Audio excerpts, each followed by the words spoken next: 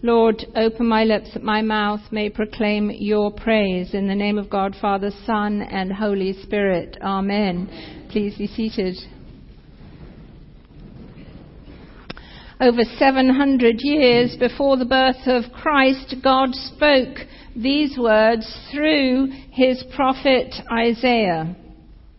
He has borne our infirmities and carried our diseases.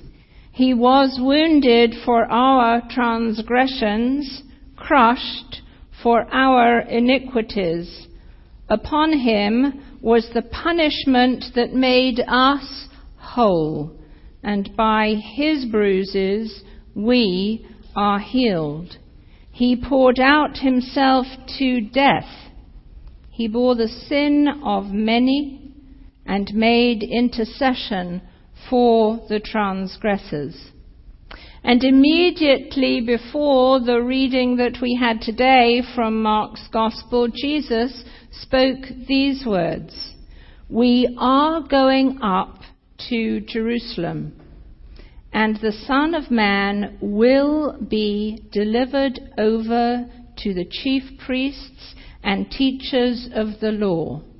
They will condemn him to death and will hand him over to the Gentiles, who will mock him and spit on him, flog him and kill him.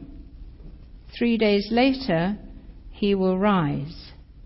And while Jesus is talking about all that he is about to do, that all that he is about to give, his own life as a ransom, two disciples, James and John, come to him with a shopping list of all that they want to get from him. This is the third time that Jesus has predicted his death. He knows why he came. His death is the climax of his vocation. Make no mistake, death did not take Jesus by surprise. He came for this, and he sets his face to Jerusalem. 3 times he predicts that this is what will happen. He is going towards what he knew he came to do. It's not a surprise for him. And he sets his face like flint for Jerusalem. It was foretold by God over 750 years before Jesus' birth.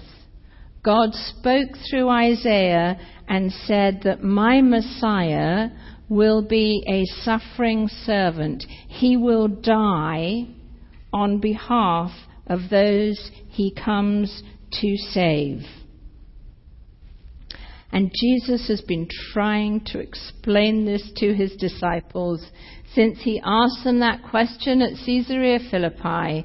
Who do people say that I am? Who do you say that I am? And Peter understands and says, you are the Messiah. And immediately after that is Jesus' first prediction of his death. And what does Peter do? Forbid it, Lord. And Jesus has to chastise him. Get thee behind me, Satan. These words are not of you. And the next time he predicts that he is going to Jerusalem to die and on the third day be raised again, what is happening? Jesus, you get this idea that Jesus is kind of going ahead and all of the disciples are in a group behind him and they're on their way to Capernaum and he knows what they're talking about. And they're all talking. He's just said he's going to Jerusalem to die and they're all talking about who's the greatest amongst them. And again, he needs to chastise them. And this time, he tells them a third time, we're going to Jerusalem, and I'm going to be handed over, mocked, spat upon, tortured, crucified, and on the third day rise again. And what happens? James and John come to him secretly. Put us at your right and your left hand. Places of honor in earthly kingdoms.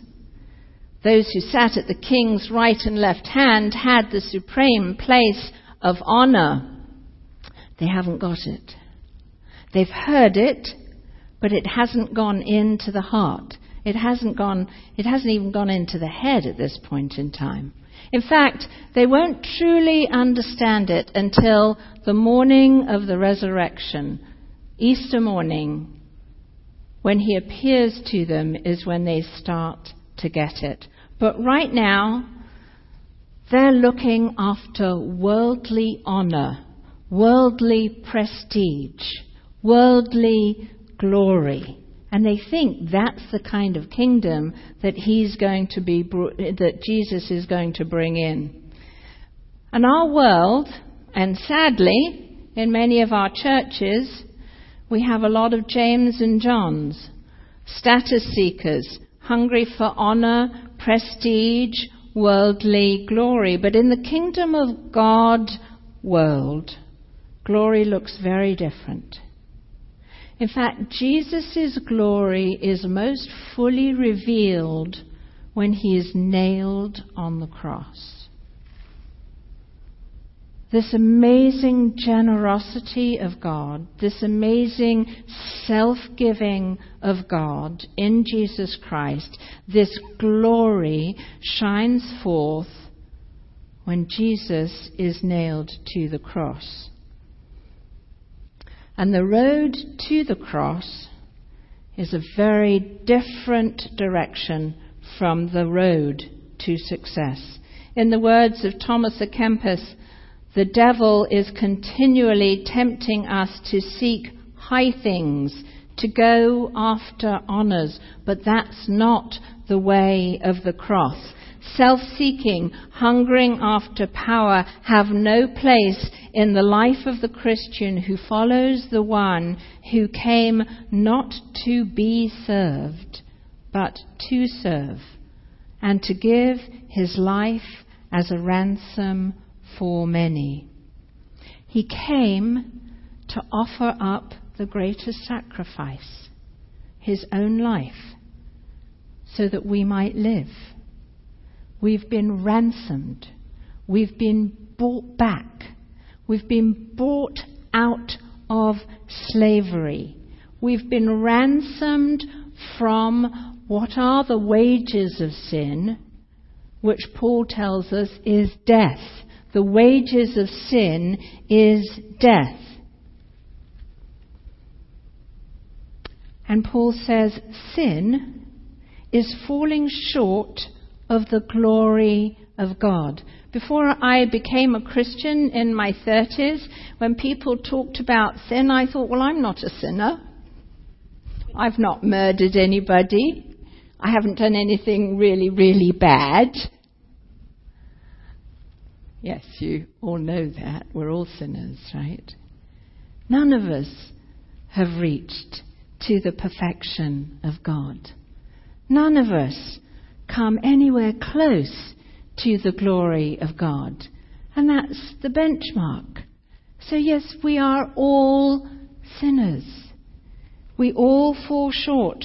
John makes it quite clear in his first epistle. He says, if we say we have no sin, we deceive ourselves. I was truly deceiving myself. But of course, if we don't think we sin, then we certainly have no need for a rescuer, for someone who will ransom us out of sin. But John says, if we say we have no sin, we deceive ourselves, and the truth is not in us.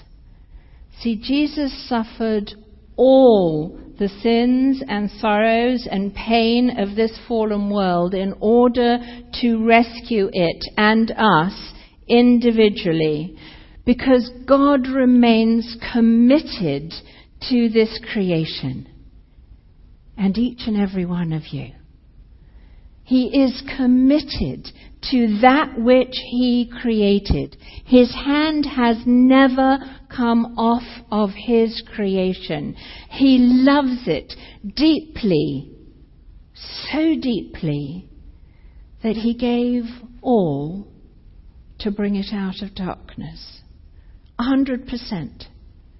Everything.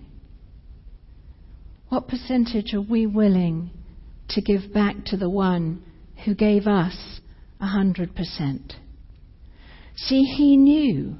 It says here, he knew all of the darkness, all of the pain, all of the sorrow, all of the suffering of what it is to be fully human. Because he came to be fully human, to know what it is to be us. So wherever you are, whether or not you've got physical pain, if you've got emotional pain, if you've got relational pain, if you've got spiritual pain, wherever you find yourself, he's been there. He knows. It's not that he's a God far off. He's a God who came close. And he took all of that on himself. All of the weight of that on himself. Did he have to? Was there anything that made him? No, that's a gift. It's just a gift. It's just the amazing generosity of God that he keeps giving all.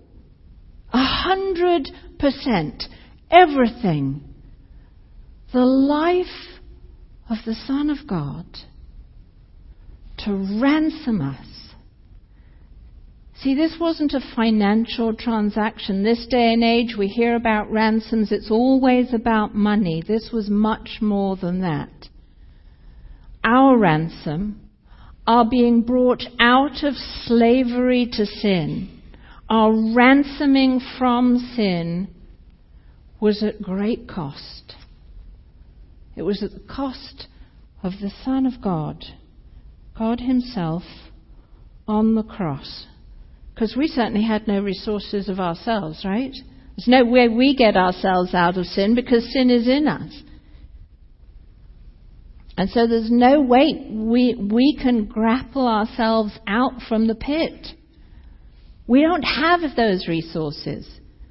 We have nothing in and of ourselves. It required God to become man, to know what it is, to be tempted in every way as we are and yet without sin, to take on himself all of the pains and the burdens of what it is to walk around in these human bodies. It took him and him alone, the only one, the only possible way to ransom us out of the maw of death, to bring us into new life. You were bought at a price, says St. Paul in his letter to the Corinthians. You are not your own. See, having been ransomed by Christ, we belong entirely to him. Now, in a consumer society, we might want a really low-cost, high-benefit kind of Christianity. But that's not what Jesus has to offer. It's total commitment. There's a story, an old legend, about a pig and a chicken who were walking through a poverty-stricken area, and full of compassion, the chicken said, "These people need a good breakfast. Let's give them some ham and eggs."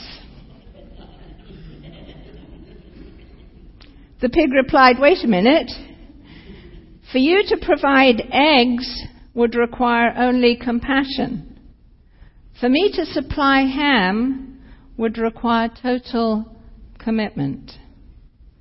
Total compassion, total commitment is the model we have in Jesus. 100% generosity, everything. Absolutely everything. And as ransomed people, We're not to be glory hounds, seeking honour, but self-giving servants, which paradoxically we hear in the gospel actually makes us greatest in the kingdom of heaven. Because when we give it all away, when we become servants of all, when we are truly 100% committed and compassionate, then in God's kingdom, in the heavenly dimension, God looks and honours us. And there are no prerequisites, no formal training required for such service. Martin Luther King puts it this way: you don't have to have a college degree to serve. You don't have to make your subject and verb agree to serve. You don't have to know Plato and Aristotle. You don't have to know Einstein's theory of relativity.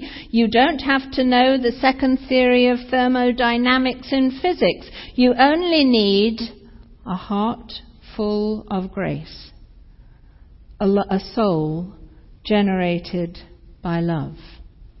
Among the followers of Jesus, greatness is measured by the extent to which we are willing to be servants of all, by the extent to which our generosity of spirit in our giving and our serving matches that of the Lord who gave all, who bore our infirmities, and who gave all for our ransom.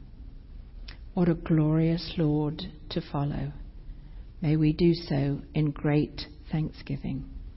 Amen.